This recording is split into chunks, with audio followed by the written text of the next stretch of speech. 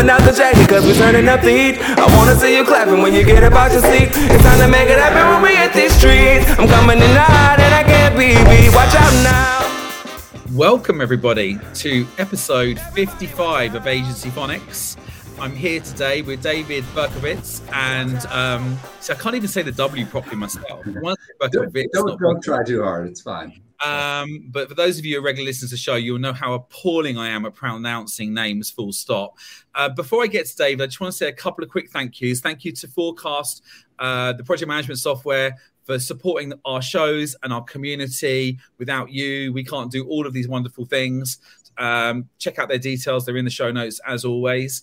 And as always, a quick thank you to Caitlin and Abby behind the scenes making these podcast shows happen and everyone turn up on time. Pete's not with us today. He's not feeling too well today. He's a bit under the weather, not COVID, I'm pleased to say. So it is just me.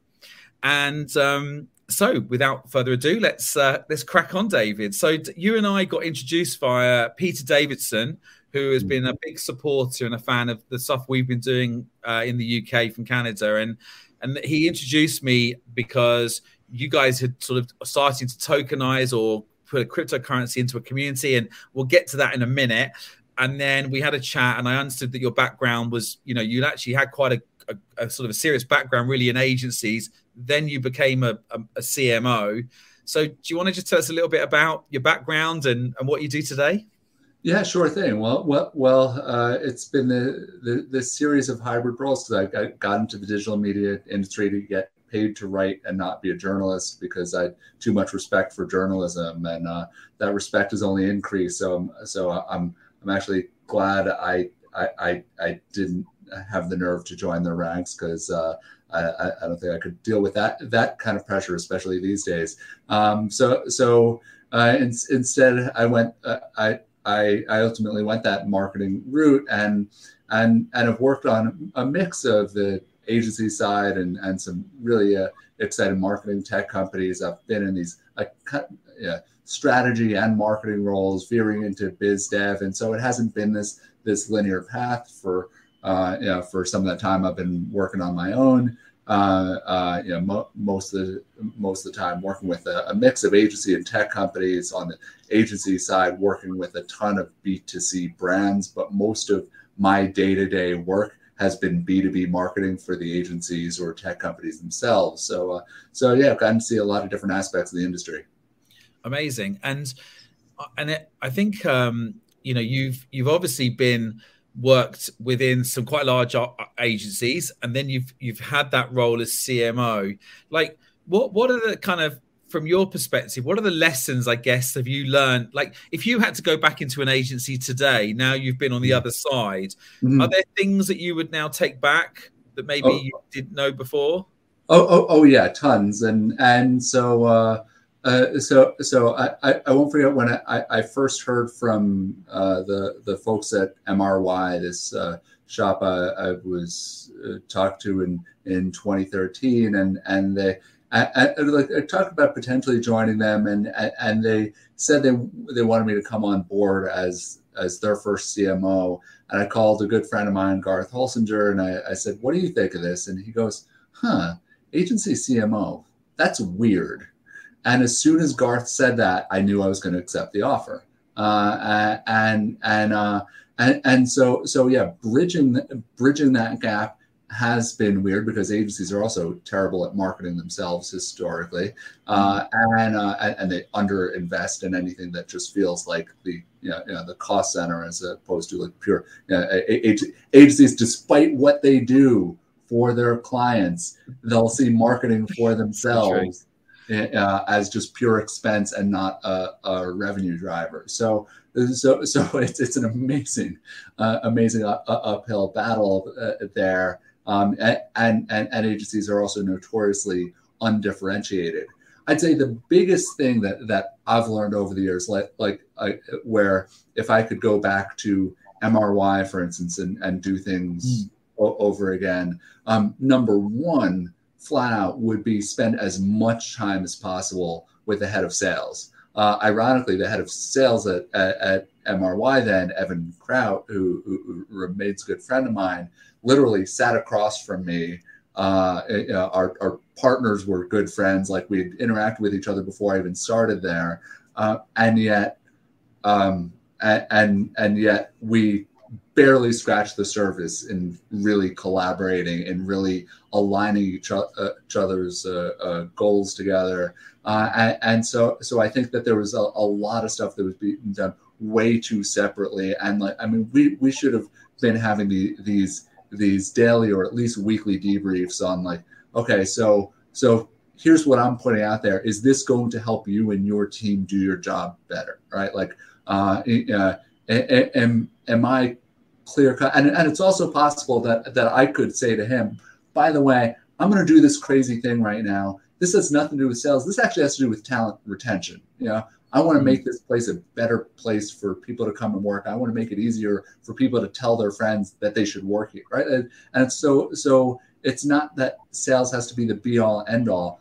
I just wanted to make sure that for everything I was doing, I had a clear reason for doing it. And if it was sales driven and if there was new business associated with it, how can we measure this better? How can we just make sure we're reaching the right kinds of people? And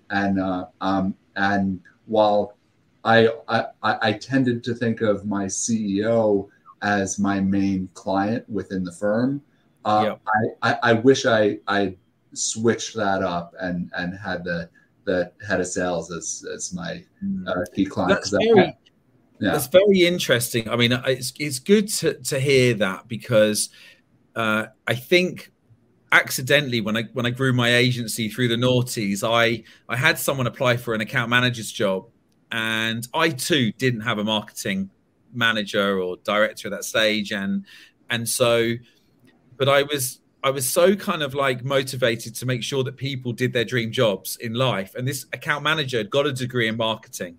No one had ever given them an opportunity because she didn't have the experience. And so when I asked her to, as part of the interview process, go away and do a marketing plan for our agency.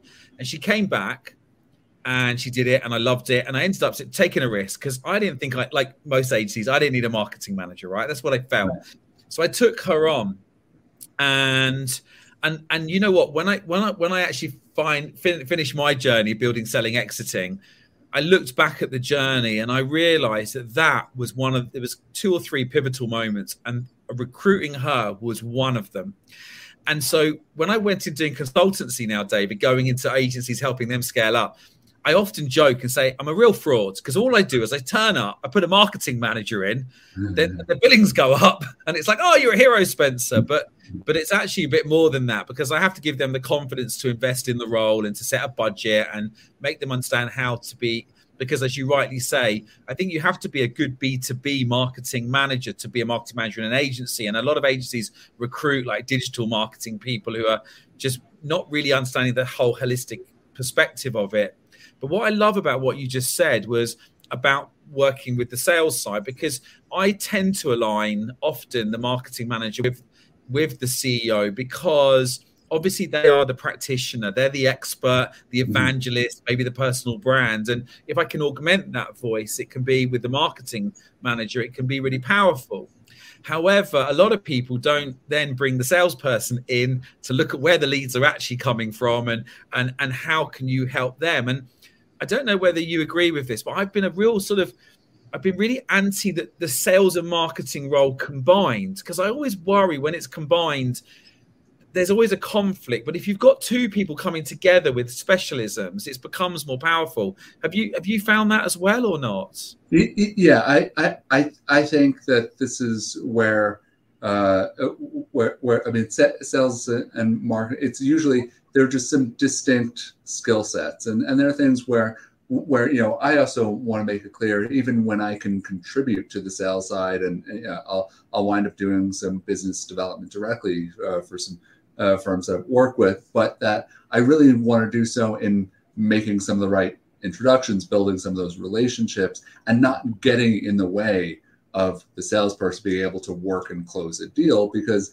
I know this is I respect people who have the right training and experience and know how to navigate that in ways that, like, yes, technically I could do some of that, and technically there are plenty of salespeople who can go and figure out something resembling the right marketing mix. But usually, there are very few salespeople I know, and really like any of the best ones that I've worked with, they want to do as little marketing as possible. They want to sell, they want to, or they want to mentor their sales teams. They want to. They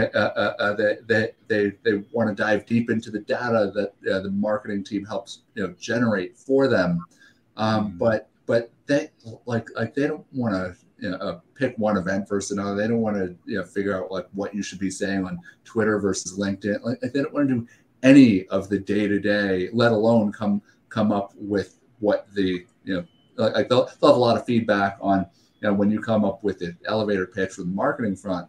But they don't want to have to go through that whole process. No. They just want to take that pitch and sell the hell out of it. Yeah, I normally find that if I have come across the hybrid role of where people do both, what will happen is that they'll say this. They'll go, "Oh, I haven't done any marketing because I've been busy selling, or I've been so busy marketing I haven't been able to sell." And there's always an excuse why the results aren't there, and it's because it's very hard, I think, to be brilliant at two things. Sometimes you've got to focus on one thing. Also, I think marketing, you have to be quite organized, and there's often quite a lot of organization. A lot of salespeople aren't the most organized in the world. And also, when you're talking about CEOs, one of the things I've also come to appreciate is to your point, the CEO is usually often I'd say the best marketer at the organization. They know the brand story. They've got the vision. They've got the talking points down pat because they created them, and whether or not they're well organized or on paper somewhere. And they've almost definitely got the passion to deliver it, even if they don't have the polish. Like you just feel that from a CEO or founder. But what they typically don't have is the time to focus on it. So if I'm coming into a marketing role and working with someone like that, it's like, okay, well, I might actually not be able to do everything as well as the CEO could, but by dedicating nearly 100% of my time to it versus the 5 or 10% of time they do, I can still do it way better than they can and harness them more effectively. Yeah. So putting back on your sort of non-agency CMO hat now, if you were to appoint or engage an agency now, having been on the other side, what are the things that would help? Would you look for? Would help you buy into an agency? Well, I'd say some of recruiting an agency is not unlike recruiting a strong job candidate. So just trying to see what can they articulate the most relevant work they've done, and that doesn't even necessarily mean coming from the same vertical. If what I'm doing is it's very app install driven, then I could I could have some running shoe app, and they might have done this for pet food or something. But if they've been able to hit on the same goal, then that to me, and it's very clear that they know the kind of goals that I'm shooting for, and they've done work that achieves it, then it doesn't necessarily have to be this I'd almost be wary if there's too much potential to have that cookie cutter work, right? And I think that there are some really big X factors out there in terms of are they just trying to pitch as much business as possible, or is there some reason they want to work on this business? Does this account matter to them? And I think some of the conversations around if you're getting the A team or the C team, things like I think some of that is a little overrated, just in the sense for on the marketing side, you often do get what you pay for there, but you could still wind up working with a much scrappier, even a slightly untested team that really wants to work on that account and just has some ideas they're even starting to bring to you, even if they're not yet the right ideas. That could be that that you know that this is someone you really want to give a shot to. And I'd say the biggest almost like a red flag is if they're just trying to say, well, if they're trying to be a little too formulaic with their approach instead, and they just think that because if it's the pet food brand and they've worked on 3 other pet food, then they just think that this is a lot, right? They're God's gift to pet food marketers, but that doesn't necessarily mean they'll still have that motivation to keep coming up with the right ideas for you. Yeah, I think it's interesting that when I had my agency, I always remember I used to have a slide in my deck, which was why I want to work with you. And I used to always try and find, like I always wanted people to feel like I wanted to work for them, that they wouldn't just be another client, that actually they were helping us in a way as much as we were helping them. And I think it's interesting that you look for that. I think when I go into because I'm non-exec for a lot of agencies now, when I speak to the agencies about when they win deals, pitches, and I'm like, what was the feedback? Often it comes back. We could tell that you simply wanted to work with us more than everybody else. So that kind of tells you what you're saying is right. That actually a lot of agencies maybe just go through a routine of turning up, answering a brief, but actually fail to kind of really connect with the people they're going to work with and demonstrate and show, like, why are you going to be an important client for us? How are you going to, not only how are we going to help you, but how will you help us as a business? And therefore it becomes, there's more intrinsic motivation, let's say, to do a good job. Mm-hmm. Sound about right? Yeah. Cool. Love that. So to talk to me, David, I want to know, like, community-based marketing for me. I mean, I think I think I stumbled into it a little bit by accident, if I'm honest. Myself, I sort of ended up with a network of agency friends who used to run agencies, and I realized that there was some value that they needed, maybe some knowledge and some learning. And so we used to run a series of events. And then it kind of, like, in a very weird way, we needed to find somehow to bring them all together. And there wasn't really a lot of B2B communities. There's a lot of B2C communities and sports communities, and maybe 10 years ago. And so from my own personal experience, we sort of stumbled into building a community of agencies. And I was quite interested to sort of understand from your perspective, how did it start with you? Because you have explain a little bit about your community now, who's in it and how large it is, because it's pretty impressive. Thank you. Well, and I think it's this great point of commonality to hear, what you're working on, and it's inspiring to hear about the work you're doing in that space. I started Serial Marketers about 3.5 years ago now, and it was one of those things that when I launched my consulting practice under the Serial Marketer name. As soon as I did that, I was thinking, like a lot of people might identify as serial marketers. Is there something that I should do about that? But I was also wary of launching a community, especially because they can very quickly become vanity projects.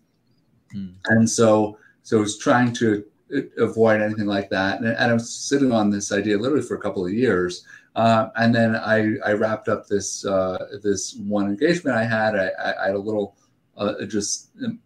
suddenly it was a little more open-ended for a bit in terms of how I'd spend my time. Like, maybe now I can give this a shot. And I put some idea out there in 2018 with a single LinkedIn post and a Google form, and said, got some idea for how we could do this.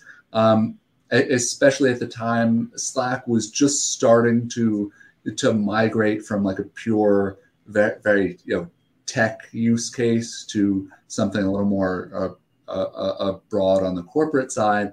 And the one thing I still like the best about Slack, even if I have mixed feelings about it as a community tool, is the way it organizes conversations. And so even right now, ahead of the Consumer Electronics Show coming up, I just created a CES channel. And so folks who only want to talk about that, great. We don't have to then go and bother everyone else out there who's just, the 95% who just aren't going to the show and don't care. So all of this I really like about it, and then it's just one of those things that's grown most heavily by word of mouth over the years. We're now ballpark around 3,000 members, and just terrific, typically mid to senior level marketing professionals, though there's some more up and coming talent that when they request to join, I love it. When there are people coming from different markets, that's terrific. So there's a global base to the community, even if we're very, very U.S. heavy in a lot of the cities that you'd expect. And a lot of the main use cases that come up are like a lot of the ask and answer for when someone has a request, whether they're looking for a job or they're hiring. There's some that just came up today or yesterday. Someone looking for a good accountant who can help freelancers, or maybe they need a good recommendations for like people who've used customer data platforms and they're trying to understand that. So when these things arise, like that's typically what will motivate someone to join. And then quite a few, what I love to see is that they're members who are regularly doing business with each other and finding jobs and gigs and just learning about something they wouldn't have known about before. And it's just been this fantastic group to be a part of, let alone shepherd. Yeah, it's funny because whenever I meet marketing CMOs or senior sort of marketeers, I always ask them the question, how do you find your agencies? And it's amazing how many of them refer, and you may have experience as well, where you ask your peers, who have you worked with? Who have you trusted? Has anyone worked in that space? So I guess in a way, it must be quite a nice community for that kind of support as well. Exactly. Yeah. Interesting. Mm-hmm. And so how long did it take you with the community before you started to get sort of critical mass of engagement? Did it just happen from day one, or did it take a certain size to get going? No, I mean, I think it was just a lot of those steps along the way. Like for the first year and a half, I'd be like, wait, is this dead yet? No. Okay. That's good. Is it dead yet? No. Can I take a few days or a week off and it's still here when I get back and there's still people? Okay. That's a good sign. And so there were a few of those milestones, and I feel like, coincidentally also, we got to the 1,000 member mark in April 2020. Okay. So it was a slow build to get to that point. And so, but we reached that milestone again at this very disruptive time for all of us. And I do remember March 15th, 2020, where just as even the idea of like, what the hell does a lockdown mean? What does a quarantine mean? And I've been based here in the middle of New York City. I'm literally around the corner from the Empire State Building, so right in the middle of Manhattan. And I remember thinking that day, said, all of a sudden my own community went from a nice to have to a need to have for me. Mm-hmm. And so it did. I will say, that one of the bright spots of all of this is that I think that people value community in ways that maybe I personally would have taken for granted in some other ways before. And so there's a little more intention when I'm even picking which communities to engage with, let alone my own.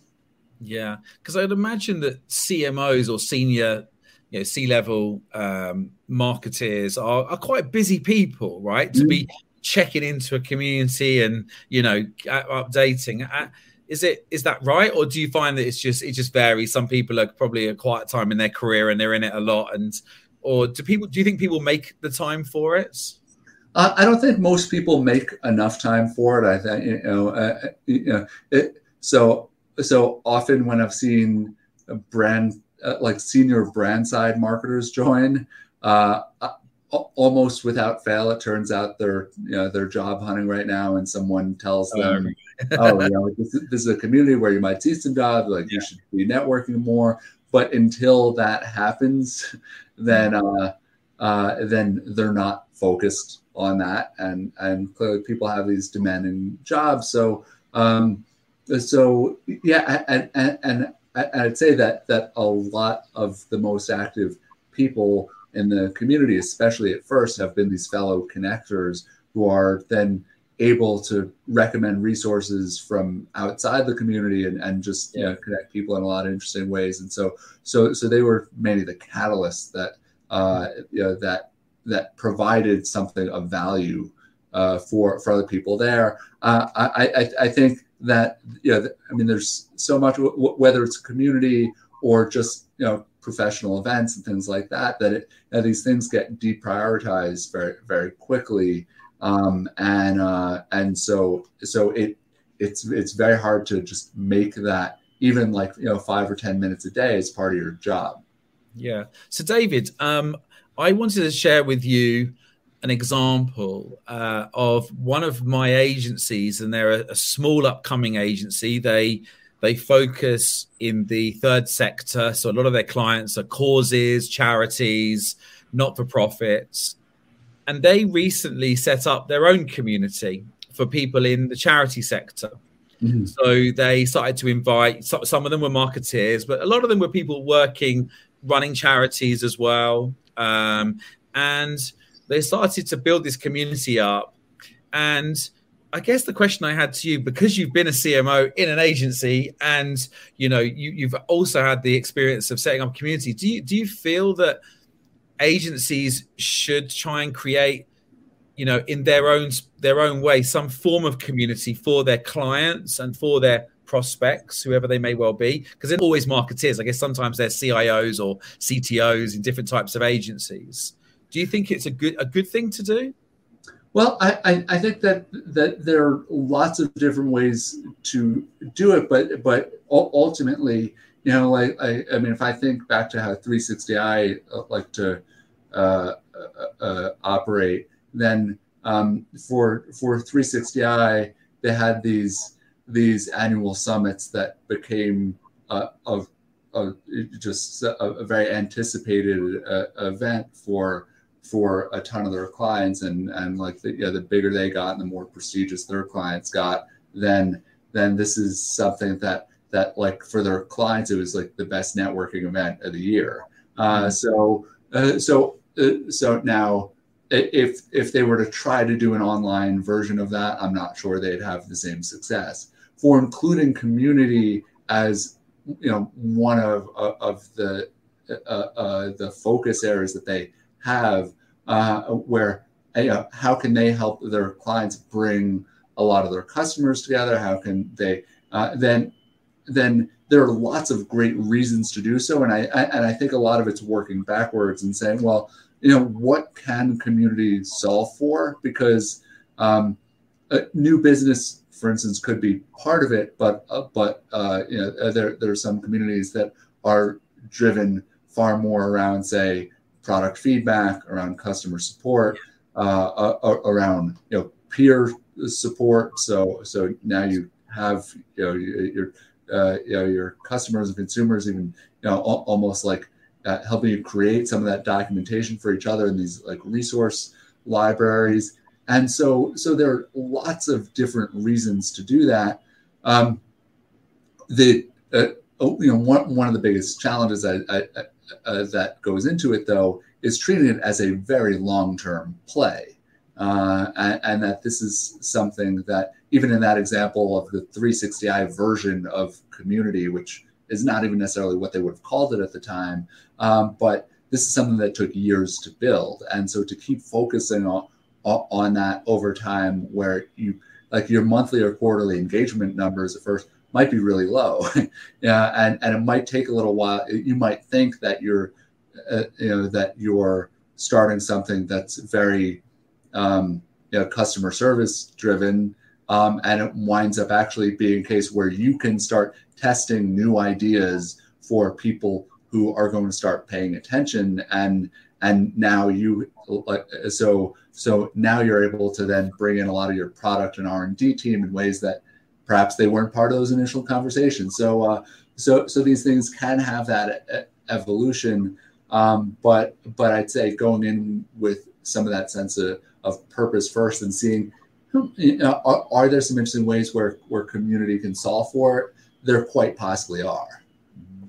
Yeah, I think those benefits are really, really important. And it's funny, as you were speaking then, I was just thinking about, when I go to South by Southwest, in Austin, Texas, that they have the community where I can find the other attendees. I know who in the UK is going over there. I can try and find people by sector or geography, and that kind of the event support is a great thing. That you're right. The shared learning, product testing is brilliant. I think getting feedback on services and products. But I love what you said about the more of a long game. I think too many people always looking for quick wins these days, aren't they, with everything or silver bullets. But the reality is that I think if you're going to go down this path, I think you're right. You have to accept that this is going to be a not a short-term thing. It's going to take time to learn and to reiterate and to develop what works for the community.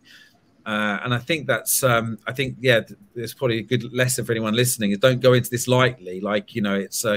You've got to have probably a 3 to 5 year minimum expectation around how long it will take you. And it will probably start off we were quite lucky, David, because actually we started in last April with Agencynomics. So we probably got the benefit of the pandemic and everyone working remotely, as you said. And so, we grew to, it was like 1,000 members, I think, in the first 6 or 7 months. We're at about 1,500 now. It's actually growing quite nicely now.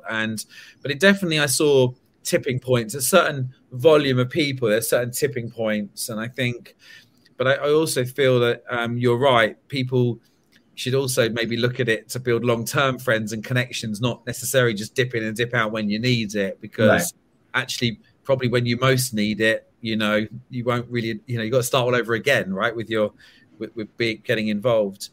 So that's good. I like that. It's funny as you were speaking as well, I was sort of thinking about some of the other experiences I've seen around even just simple community from a WhatsApp perspective, a group of clients going to an event, forming a WhatsApp group. In a way, it creates a very micro sense of community, right? It's like a little mini community there.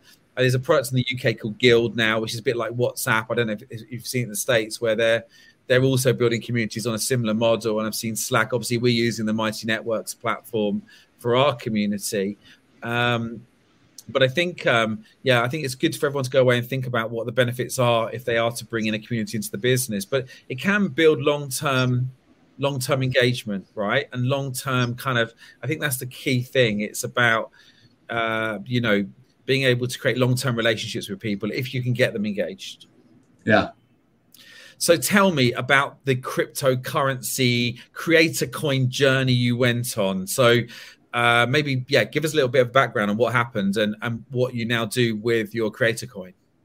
Yeah, well, this has definitely been a wild ride this year, where early in the year, a good friend of mine, Jeremiah Ouyang, a very accomplished tech analyst, so always several steps ahead of things, and he reached out to me and he said, "How would you like to have a David coin?"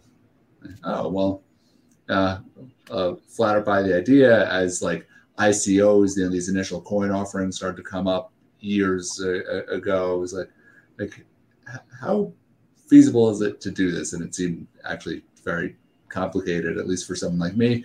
And so I kind of gave up on the idea. But Jeremiah said he was working with this platform, Rally.io, a new platform with some great funding and amazing talent behind it. And so this was a Creator Coin platform, and so he's like, I'm trying to get some interesting business, publishers, community organizers, folks like that involved. And so very quickly I was like, okay, I love the idea.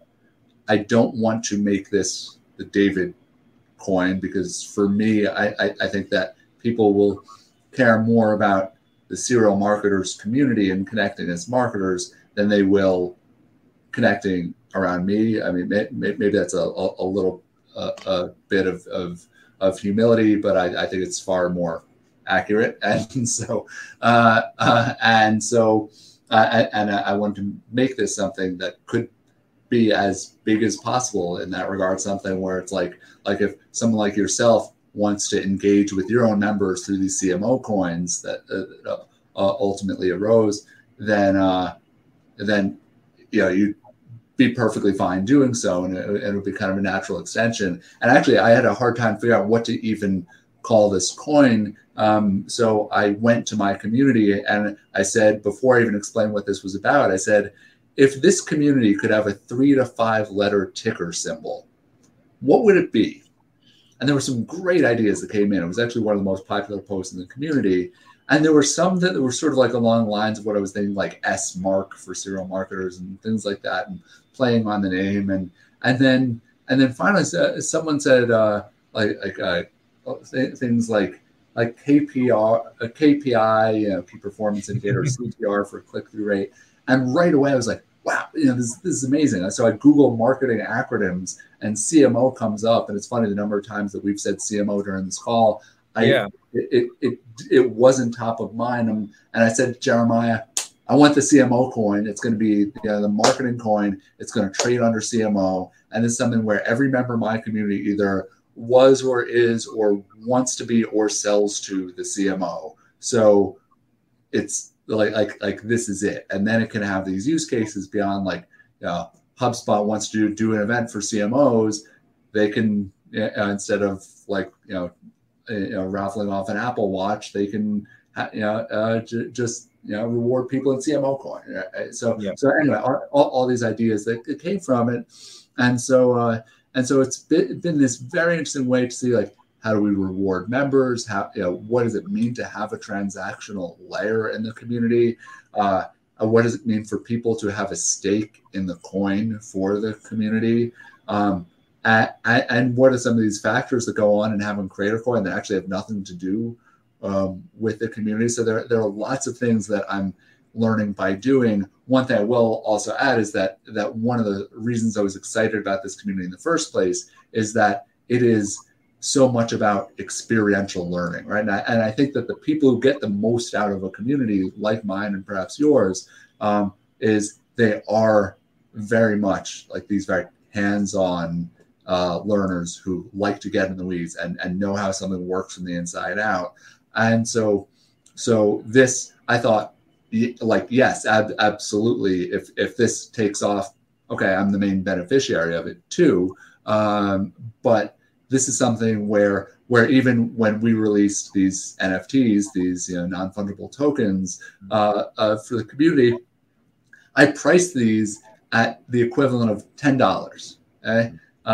And you pay in CMO coins. I've had all these coin drops for the community. So basically, for most people who want to try this out in my community, they're free. Yeah.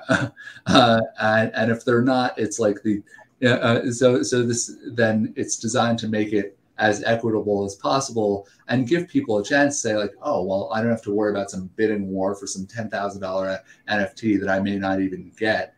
I could just pay a few bucks of some coins that I might already own and now see how this stuff works. And then maybe I'll try to sell it for $11 or $9. Maybe I'll try to give it to someone and not care if I give this thing away or not. And so opening up these where, I'd love for there to be a whole breed of marketers, a whole cohort of sorts who say, I got like the first coins I own, the first NFTs I own came through the serial marketers community. That might not mean they got rich off of it. I'd love to get them, have their own private jets to the Cannes Lions and that are thanks to serial marketers. But even if we don't quite get there, then still I'd say the knowledge people can gain from it is pretty powerful too. Yeah, I mean, I've been thinking about, and I'd be interested to know where you're at with this, but I've been thinking it's a really nice way to reward contribution as well. And like, to have a coin and be able to, I don't know, let's say, for example, you have, sponsors buying the coin, and then it gives you an opportunity to be able to redistribute coins to people who are contributing more content or adding more value to the community, right? So is there any kind of reward, like almost as a reward scheme? So this is actually where I have a lot of trouble. And if there are people like yourself or members of your community and audience who have more thoughts on this, so one of the biggest things I'm trying to wrap my head around is where's that right line between intrinsic and extrinsic motivation? Okay. So and one member and advisor, it came to me and it's like, we should do a membership drive for the community before the end of the year. We should can reward people at CMO coins and have this some milestone and all that. And I keep involving more people in this conversation because I think I can do more to incentivize member referrals, but I'm also really worried about the kinds of people who take part in this are just trying to do it for the potential rewards and not maybe lapse on the quality control for making sure that the right members are part of the community, and so I'm really torn on things like this. Now I've done some kind of incentivizing. I use this platform Bonfire, for instance, that plugs into Rally. And so if I'm trying to get some member feedback now, I can post, say, like a very simple question on Rally, and then offer on Bonfire, and then offer a coin or 3 for people who are so it's like and there it's almost like, okay, well, yeah, I'm basically like rewarding people for something of value that they're giving me, and it makes a little more sense. But I'm not saying that the extrinsic motivation side is wrong. I'm just encourage the wrong behaviors in the community. Exactly, and maybe it'll be fine.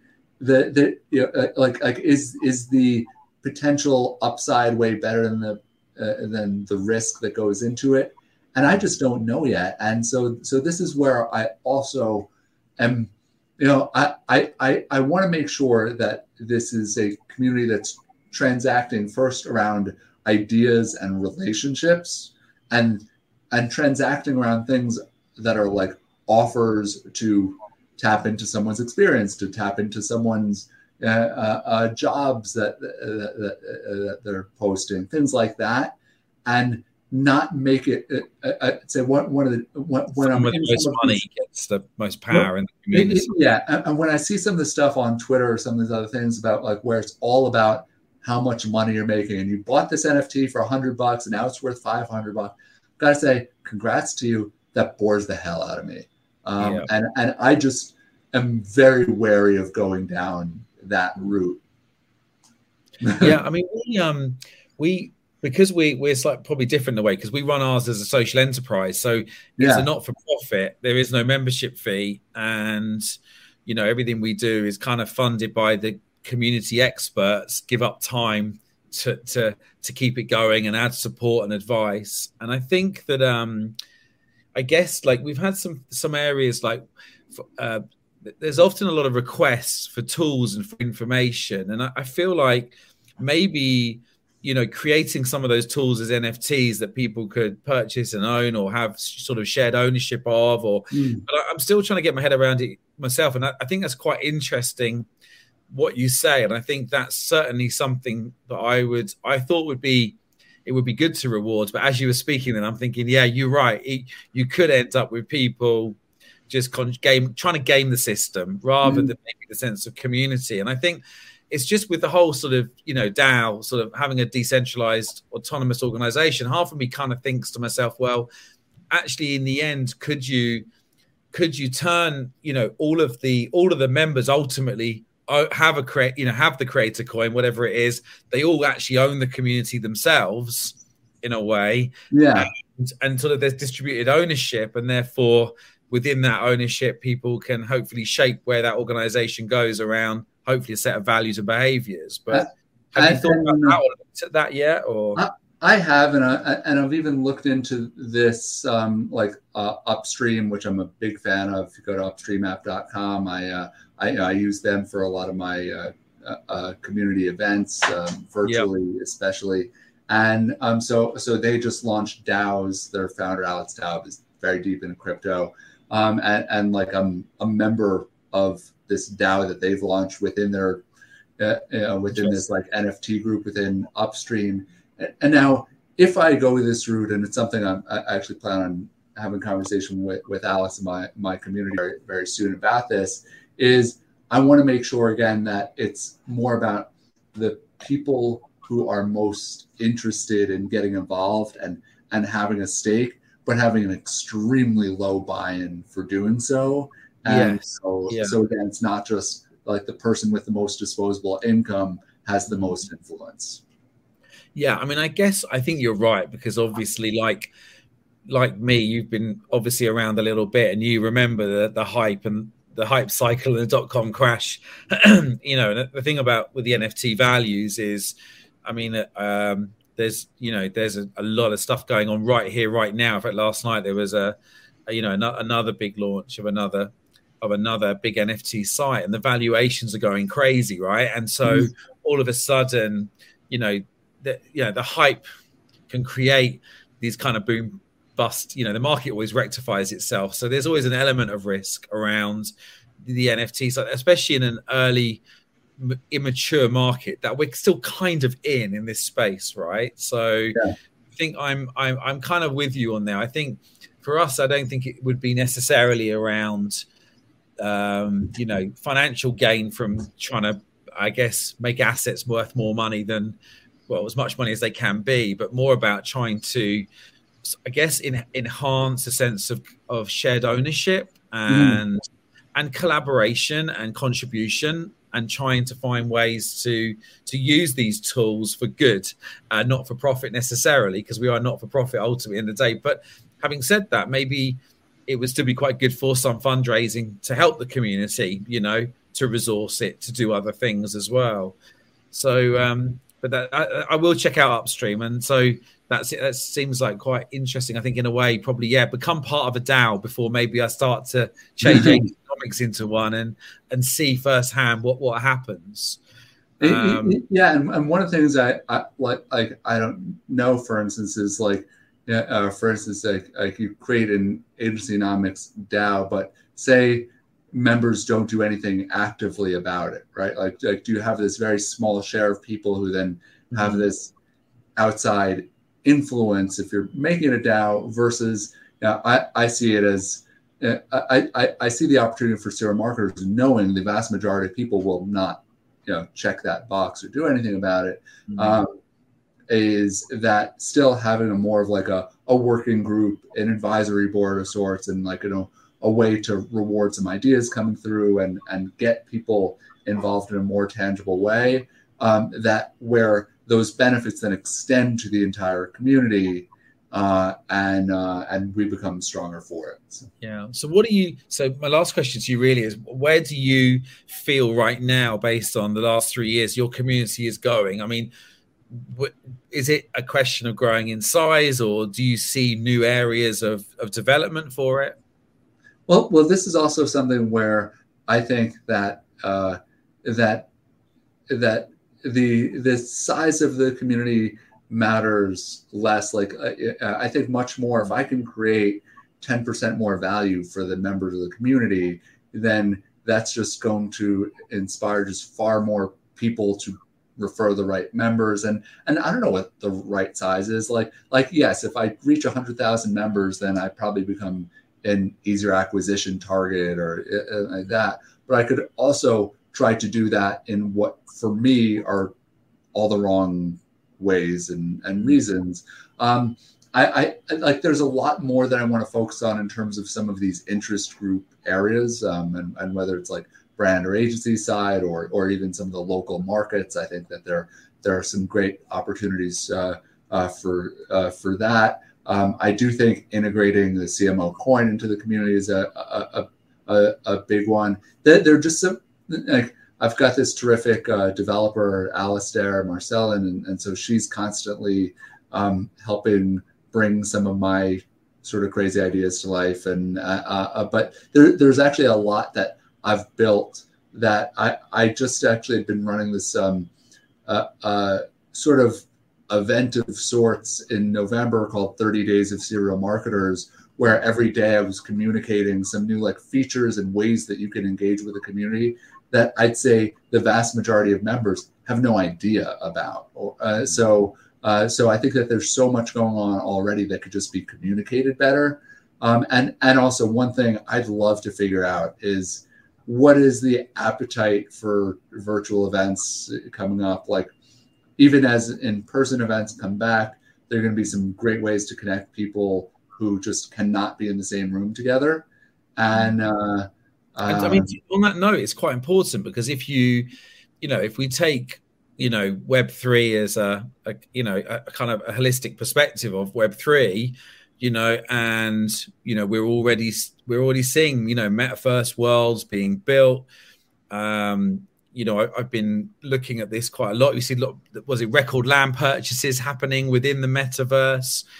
And I've been thinking to myself, would I see, actually the community in a way, becoming virtual? Because as people get used to working on a more virtual basis, will people actually be happier to go into virtual environments to network, through avatars? It will, Second Life is having a rebirth, but it's like, would, actually, it almost makes sense in a way that is, again, it comes down to time and ease to be able to do this, I guess. But if the next generation, if Gen Zs their appetite is much more, to engage in virtual stuff, and, the stuff that Facebook do, with Oculus becomes even more portable, even more wireless. I think you might be right. I could almost see the virtual communities having, but I don't know whether I should go and create agencynomics, in the metaverse now and buy some land and get everyone to go there and then create an experience in there. Another food for thought. Yeah, and there's still some there's this one group I'm part of, and we run these small monthly Zoom calls, and actually even now, I mean, it's just while we've got a core group locally, like, to get everyone together in the same place is just so tough, even for those who are near each other, and yet. Just having 10 people over Zoom where you could see all of our faces at the same time, can have like the sharing these updates, getting people's just very simple sort of 2D reactions to things. It works, and so I kind of veered away from Zoom for a while for a lot of the stuff I was doing this year, and weirdly, for some of these kinds of sessions, I miss it and realize it's just more and more like that has its place too. So. Yeah, I think you're right. I think sometimes we're too busy trying to run ahead and we forget that what we've got, in hand, and actually we can make better use for it. And just my last question to you really is just around with CMOs who are busy, do you think that, so if this group that you've got, they're obviously, I'm guessing, quite C-level roles, or not really? It's a mix of people. But you do find that senior people will create the time for these things, is what I'm saying. I guess if you give them enough notice in their diaries, you can make these things work. Yeah, and they're terrific people who've come on as guests and who are looking to interact with just with others, especially like I mean we had the head of marketing from Yield Street come on as a guest speaker the other day, and I mean I loved that the depth of expertise from the community, like the self-selected members who took part had way better questions than I did, and so I was able to learn from the members' questions, let alone from Whitney Racklin over there. She's amazing. So yeah, I think that and it's just and granted, every single time I do these events, no matter how well attended they are or aren't, I always think there's so many more people in the community alone who would benefit from this. And it's like, how do we communicate that better? Is it a timing thing? Is it just like is it event fatigue? Like, why are people not coming? Because the people who are there are so engaged and typically so excited by it. And again, just trying to harness that. There are a lot of codes I haven't yet cracked. Yeah. Well, listen, thank you so much for giving up time today.